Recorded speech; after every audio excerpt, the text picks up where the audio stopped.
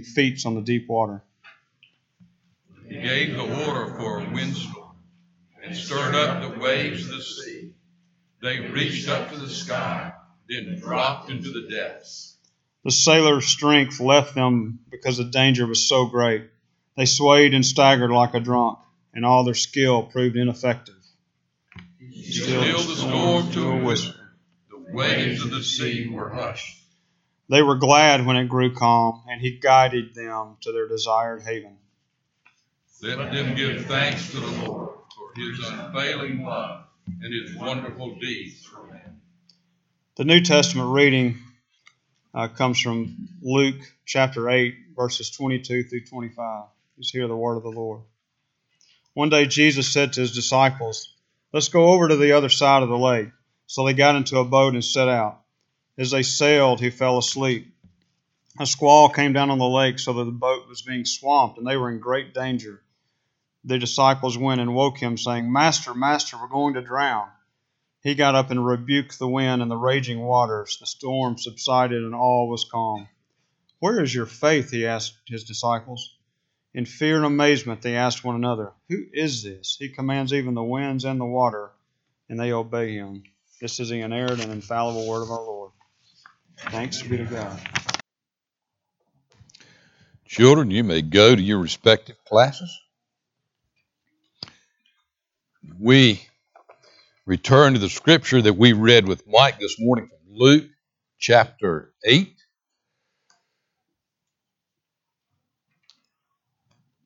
Verses 22 to 25. If you're visiting this morning, we are in a study in the Gospel according to Luke. We started during the Advent season with Luke's story of the conception and birth of Christ, and we've just continued through Luke, line by line, verse by verse,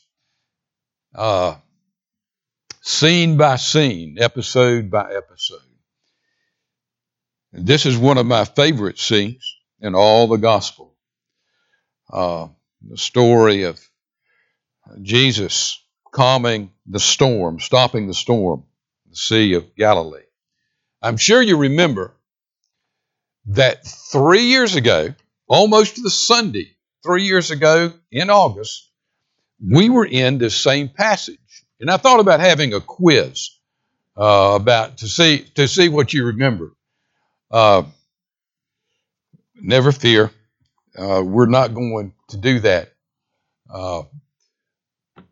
But in that message, we were looking at the confrontational Christ. It was a series that we did as Christ was confronting the world boldly, confronting his disciples, confronting the Pharisees, the Sadducees, confronting the nation of Israel with who he was in reality, that he was the Son of God, that he was the Son of Man, that he was Messiah of Israel, that he was deity.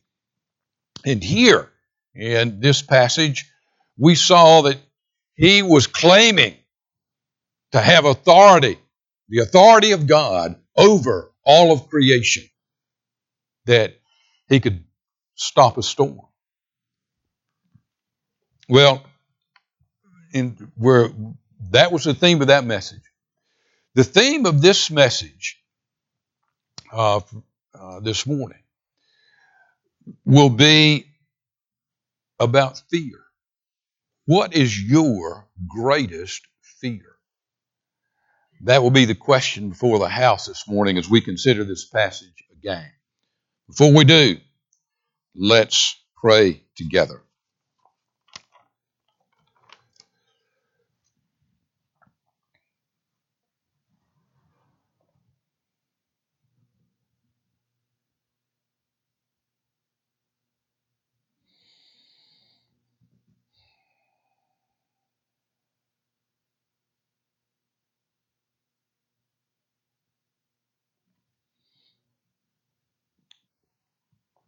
Our Father, we thank you for the incredible privilege of bowing before you and calling you Father.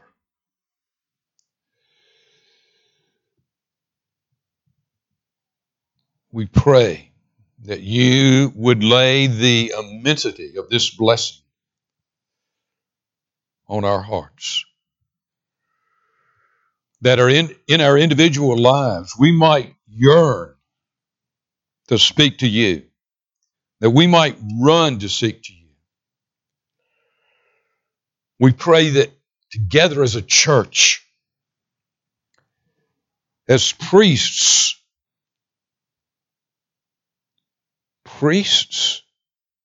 for Fayette County, priests for our neighborhood, priests for our family, we pray that you would teach us to relish this time on the Lord's Day when we can pray together as a gathering of priests. Our Father, we thank you for what you have done and what you're doing at Christ Presbyterian. We don't take that lightly. Our Father, we're not the same church that we were. And we pray that a year from now, 2 years, 3 years, 4 years from now, we won't be the church that we are today. We pray that we will have grown spiritually, grown in our understanding, grown in our love for you, grown in our love for each other, grown physically.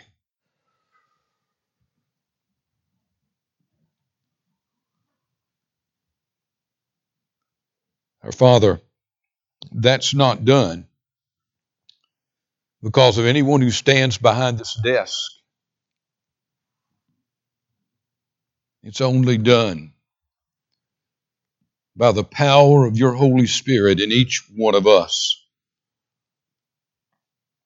Our Father, we pray this morning for Priscilla Turner. Oh, Father, hold her up. Give her strength of mind and heart and soul for these days. Bless Laura Berryman. Give her strength of heart, mind, and soul for these days. We pray, our Father, for the Charles Dugan family. We pray for Melissa, the children. Draw close to them. Our Father, we pray that you would bring comfort to them, comfort beyond their imagination.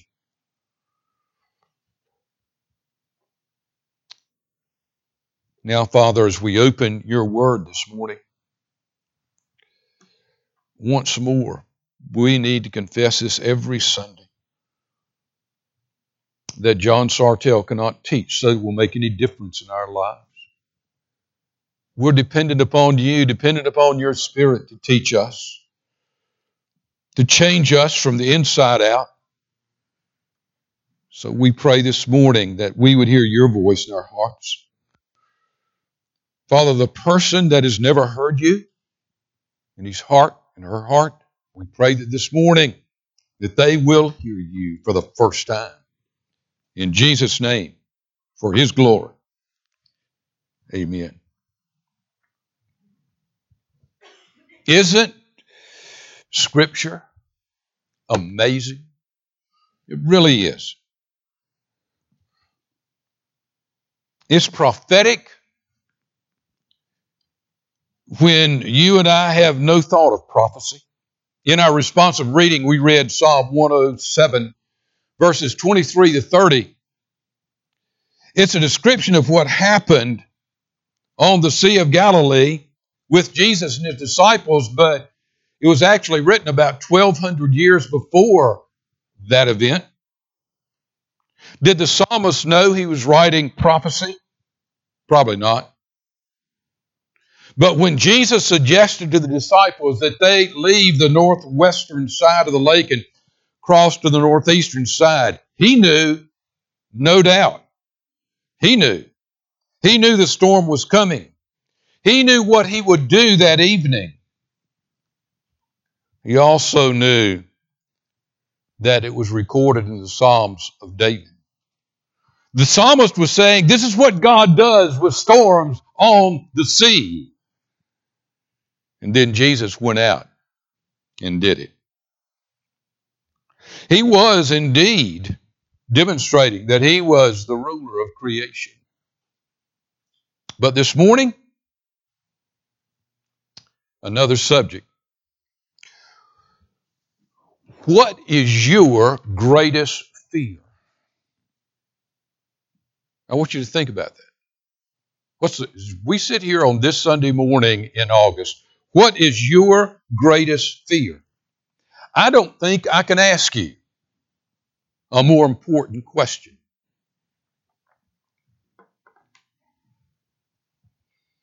Fear is a good thing. It is a characteristic innate in mankind. God created that characteristic in us to be a blessing. Did you know that? He gave us the ability to have fear, not as a curse, but as a blessing. We teach our children a righteous fear. A fear of putting your hand on a hot eye on the stove. Fear of walking out into the driveway.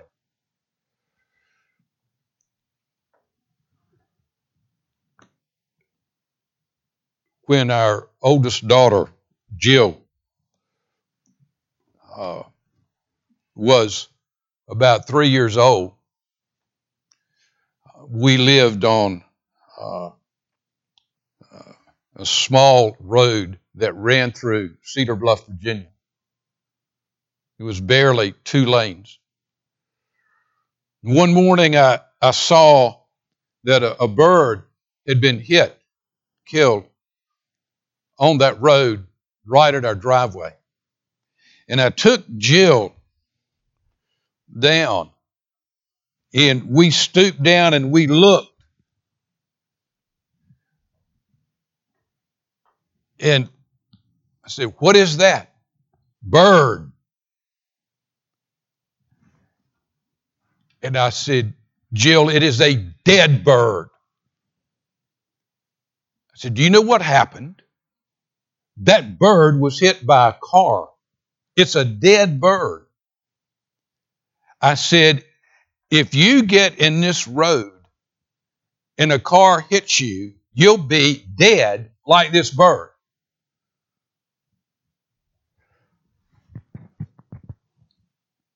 What was I doing? I was teaching her to fear. I was saying, you need to be afraid of getting in this road.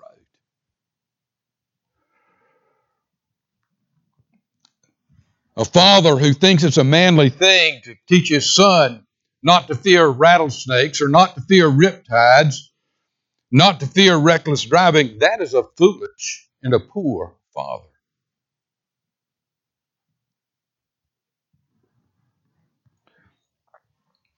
All of us have known people that we've admired who have seemed to be fearless.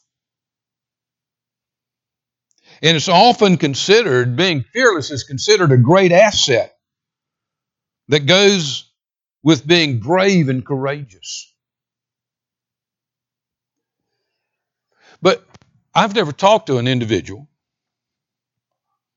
who was a part of something extraordinarily brave, extraordinarily courageous.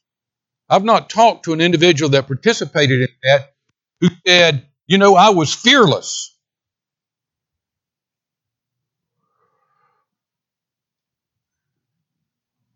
I discovered that they were afraid. They had fear.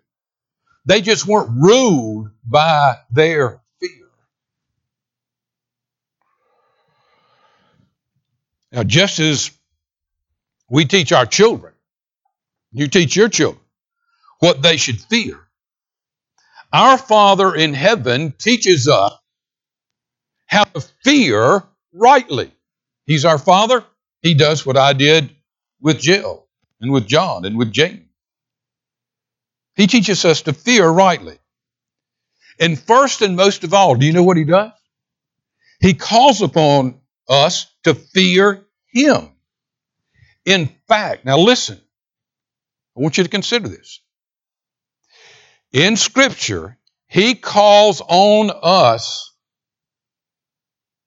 to fear Him as much as He does calls on us to love Him. Did you know that?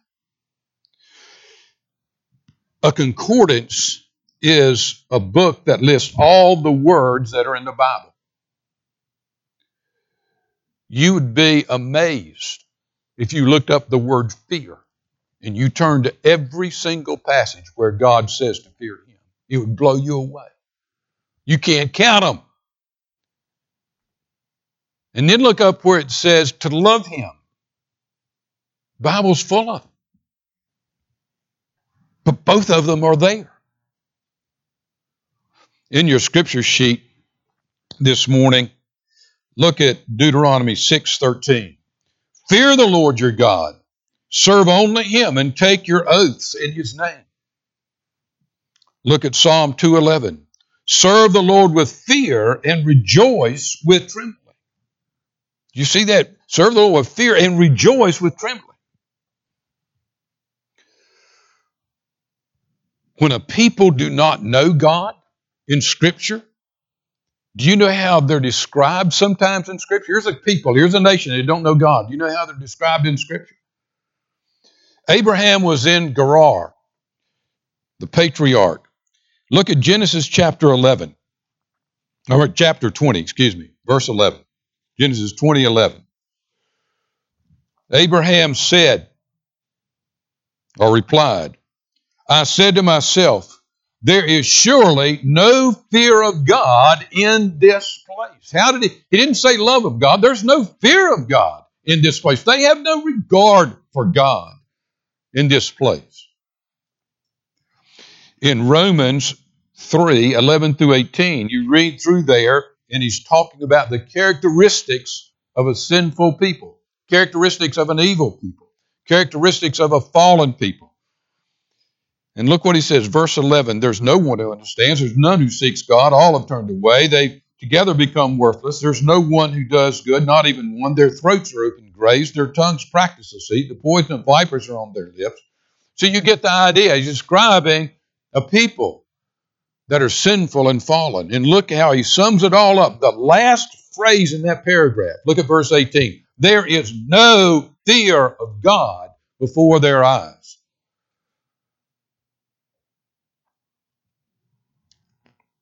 You want to see something that you probably haven't seen before. In Genesis, God is called by the name fear, the fear of Isaac. In other words, he was who Isaac feared. Look at Genesis 31:42. If the God of my father, the God of Abraham, and the fear of Isaac, now the God of Abraham and the fear of Isaac are synonymous, talk about the same person, had not been with me, you surely would have sent me away empty-handed. Genesis 31:53.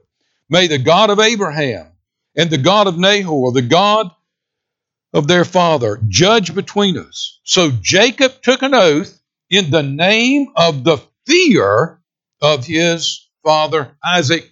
We're so much to fear God that actually God is called the fear of Isaac, the fear of Israel.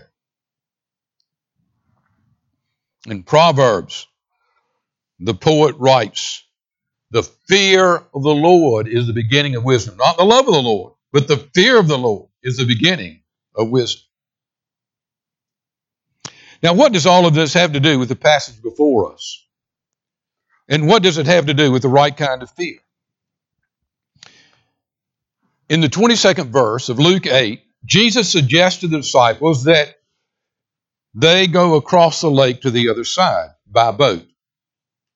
They were on the northwest side of the Sea of Galilee. And he said, let's cross to the northeast side of the lake. Now, next week, we'll see a strange appointment that God had there. As they were crossing, there was a sudden and violent storm. Now, the Sea of Galilee does not look like a sea. It looks like a large lake. It's 13 miles long. It's 8 miles across. When I first saw it, I wondered about this passage. How could a storm of this magnitude take place on such a small body of water?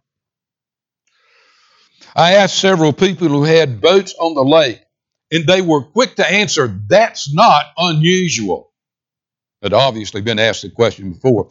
The lake is the second lowest body of water on earth. It's 600 feet below sea level. There are mountains to the north and to the east of the lake, and when storms come across over the crests of those mountains, the winds are pushed down upon the lake with a violent force. Now, this storm was very real. Luke did not say the disciples just thought they were in danger. He himself said, look at verse 23, and they were in great danger. They were in a perilous situation. Now, Peter, Andrew, James, and John had grown up on this lake. They owned boats on this lake and fished it commercially. This was not their first storm, yet they were afraid. In Matthew 8:26, as Matthew writes of this, he was in the boat. He has Jesus replying, verse 26 of Matthew 8. He replied, "You of little faith, why are you so afraid? Why are you so fearful?" Mark 4:40. In Mark's version, he said to the disciples, "Why are you so afraid? Do you still," mark that word still, "do you still have no faith?" First, both writers, Mark and Matthew, said the disciples were afraid. Now, fear is natural in a circumstance like that. But what did Jesus say? In Mark, he said, "Do you still have no faith?" He was really saying, do you still have no faith in me? After all you've seen me do? Do you still have more faith in the storm? Is that where your faith is? In the power of the storm to kill you? Is that where your faith is? In Luke, he says, where's your faith? He was saying, on what are you placing your faith? He was not talking about them losing their faith. He just said, where does your faith rest? Is it in the storm or is it in me? Now, wherever you are with your greatest fear, when I ask you, what's your greatest fear? Jesus walks straight into your life, just like he does. If you have an idol in your life, something that you love more than Jesus, more than God, the God of the Bible will walk in and he'll challenge that love. He'll say, who do you love first in your life? Well, in that same vein, Jesus will walk into our lives when we have a fear greater than him, and he'll say, what's your greatest fear? Is your greatest fear of cancer, or is your greatest fear me? Is your greatest fear financial ruin, or is your greatest fear me? Is your greatest fear failure, or is your greatest fear me? Is your greatest fear that your child will die, or is your greatest fear me? Is your fear that you will not be able to support yourself? Is that your greatest fear, or is your greatest fear me? Is your greatest fear death, or is your greatest fear me? Jesus will walk straight into your life. That's what he did in the boat that evening. He said, you're really more afraid of the storm than you are of me. You're more fearful of storm than you are of me.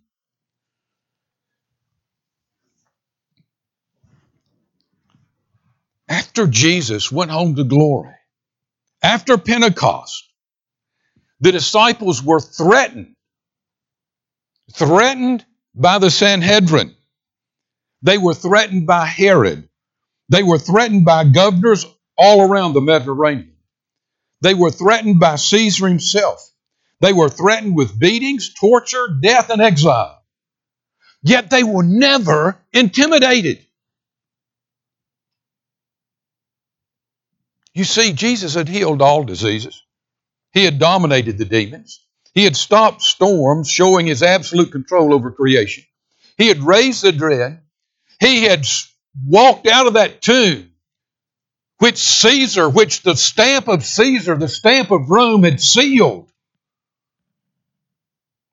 These men could not be intimidated then because Jesus was far greater than any of the intimidators. You see it? He was saying in the boat, do you not understand I'm greater than some squall? I'm greater than some rainstorm? This is nothing. I laughed when I was writing this yesterday. In high school, my sophomore year in high school, I used to be really short, and I grew 9 inches in 9 months. I became tall in 9 months, an inch a month. My whole body hurt. But the outcome was, and you can ask Janet about this, I was thin. I mean, I looked like I came out of a concentration camp. I was scary skinny, really skinny.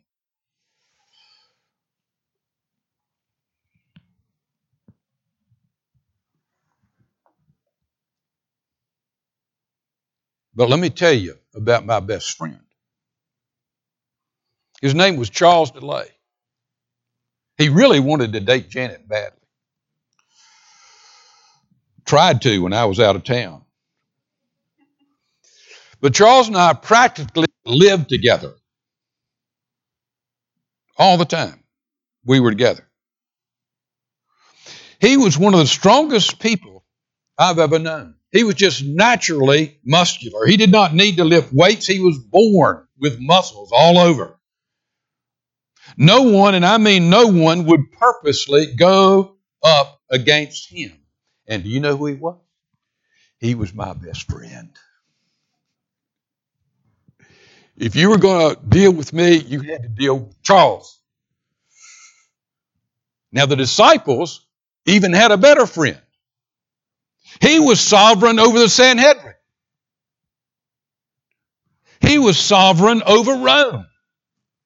Peter and John stood in the midst of the Sanhedrin, the body that had crucified Jesus, and they literally looked at him and said, y'all are small. You don't have any power. You couldn't keep him in the grave. You don't have breath unless he gives it to you. Do you expect us seriously to be afraid of you? Caesar says to Paul, do you not know that I can take your life? And Paul says to him what Jesus said to Pilate, you have no authority, you have no power over me unless God gives it to you. Jesus was sovereign over disease. He was sovereign over all weather, over all creation. He was sovereign over Satan, sovereign over all evil. He was sovereign over death, and he was their friend. Where did they first learn that lesson? When did they begin to understand? It was on the boat in Galilee that evening. They had been afraid of the storm, afraid of capsizing, afraid of death. And something happened that was beyond anything they had seen so far. Jesus spoke and the storm stopped. We read there was a great calm. Now all storms come to an end. That's no miracle. Storms stop. But the next time a storm comes ripping through Fayette County, go stand on your patio or on your front porch and face a storm. Do this and just shout, stop, and see what it does. Stop. Now, you've never done that, and you won't do it because you're afraid the neighbors will see and take you to be a fool. And they would be right. Because you're not the king of creation. You're not the Lord of creation. You're not the creator. You have no power over storms.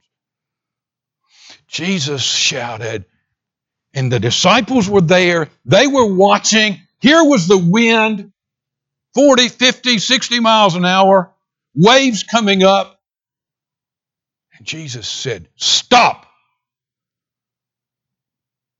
And within a second, the waves became like that floor. The wind stopped. It had no choice. The Creator had spoken.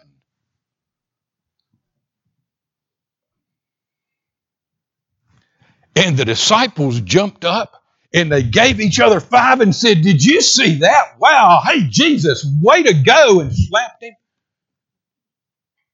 You know what happened in that boat? The disciples backed away.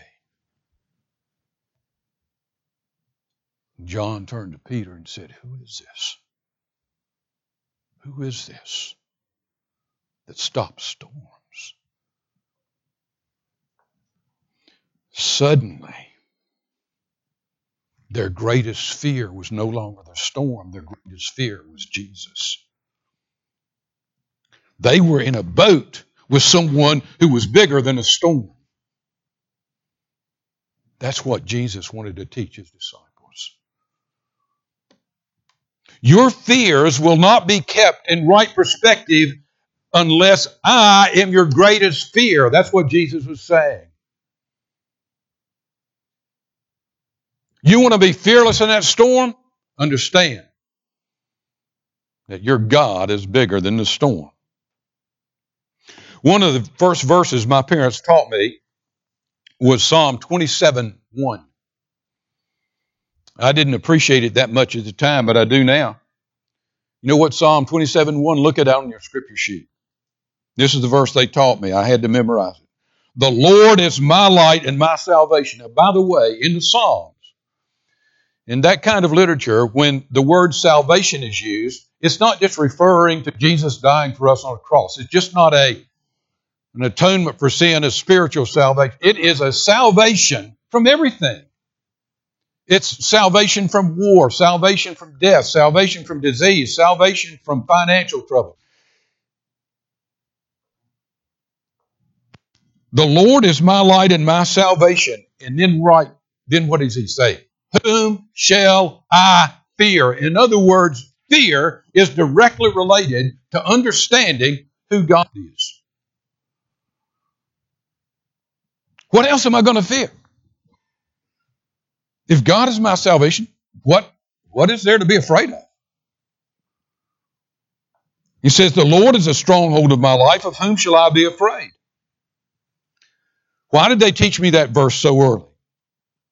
They were saying, John, whatever it is you fear is not greater than your God. They did not want me to be owned by my fears. They wanted me to keep my fears in perspective. David understood. This is all through Scripture. Look at, you know the verse, Psalm 23:4. Even though I walk through the valley of the shadow of death. What's the next word? I will not fear. Why? Because you're with me. I wasn't afraid going out on Friday night. I was with Charles DeLay. Jesus says, John, you've got someone better than Charles DeLay. You have Jesus. I think Jesus supplied Charles DeLay.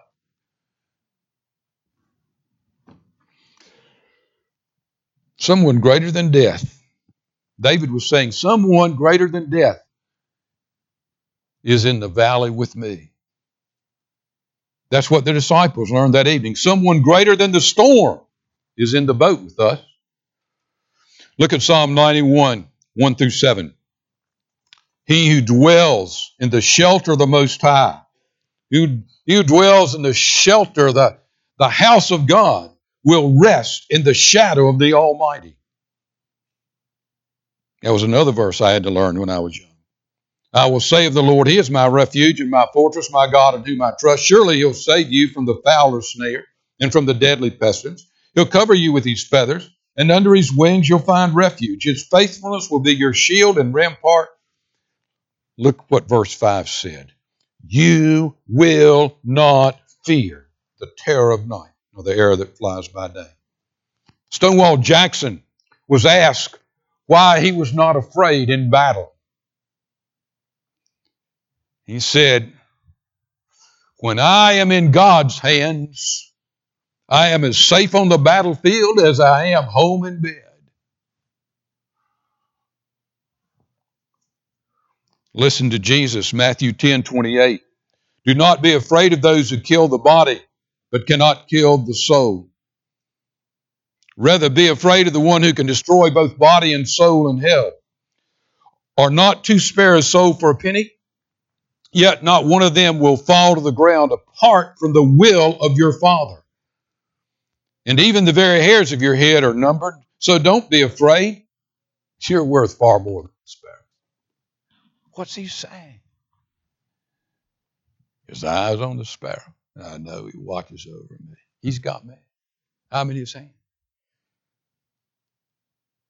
This is all through Scripture. Don't be afraid. You will not fear the hard things in this fallen world if you fear me first.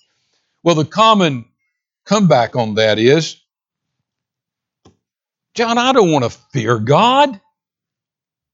I want to love God. The Bible calls us to do both.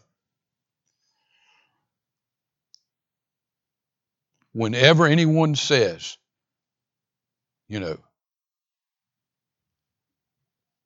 says to you, Christians should never fear God, you run from them. It's arrogant. It's unbiblical. It's heresy.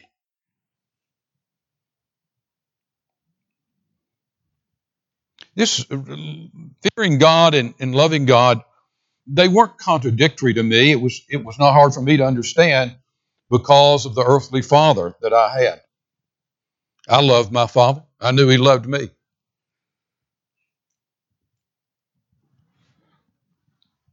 He had been a Marine in the Second World War. But he always, from childhood, would hug me. He didn't say much. Didn't talk much. Very quiet.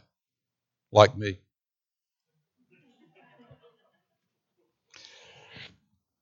But he would take me in his arms. I was in high school. He would pull me close and he would kiss me on the cheek. I knew he loved me, and I loved him. But as much as I loved him, I feared him. I reverenced him. I said, yes, sir. I said, no, sir.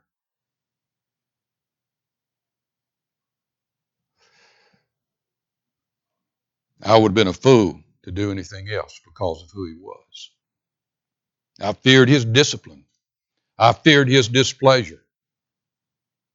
I respected his knowledge. That's fear. John the Apostle understood this thing of loving and fearing. He was in the boat with Jesus that evening. He was one of the experienced fishermen in the boat that thought he was about to die. He was one of the disciples who suddenly feared Jesus also more than the storm. He might have been the one to say, who is this?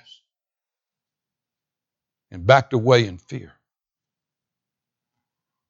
Yet he was known as a disciple whom Jesus loved. He was there at Calvary. Remember, Jesus committed the care of his mother to John. John was as close to anyone to Jesus. Now, question. We're at the end. Question.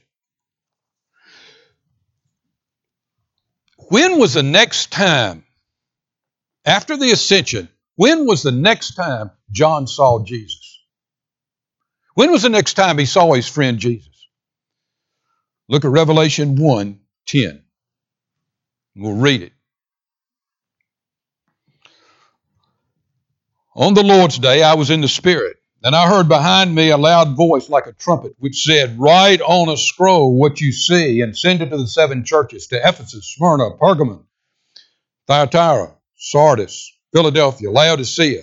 I turned around to see the voice that was speaking to me, and when I turned, I saw 7 golden lampstands, and among the lampstands was someone like the Son of Man, dressed in a robe reaching down to his feet and with a golden sash around his chest.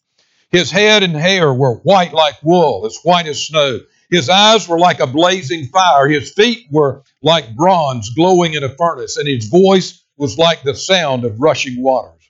In his right hand he had 7 stars. Out of his mouth came a sharp, double-edged sword. His face was like the sun, shining in all its brilliance. When I saw him, I fell at his feet as though dead. And he placed his right hand on me and said, don't be afraid. I'm the first and the last. I'm the living one. I was dead, and behold, I'm alive forever and ever. And I hold the keys. I hold the keys of death and Hades. John did not run and hug Jesus. In fear, he fell prostrate at his feet. People, you want to beat your fears in this fallen world?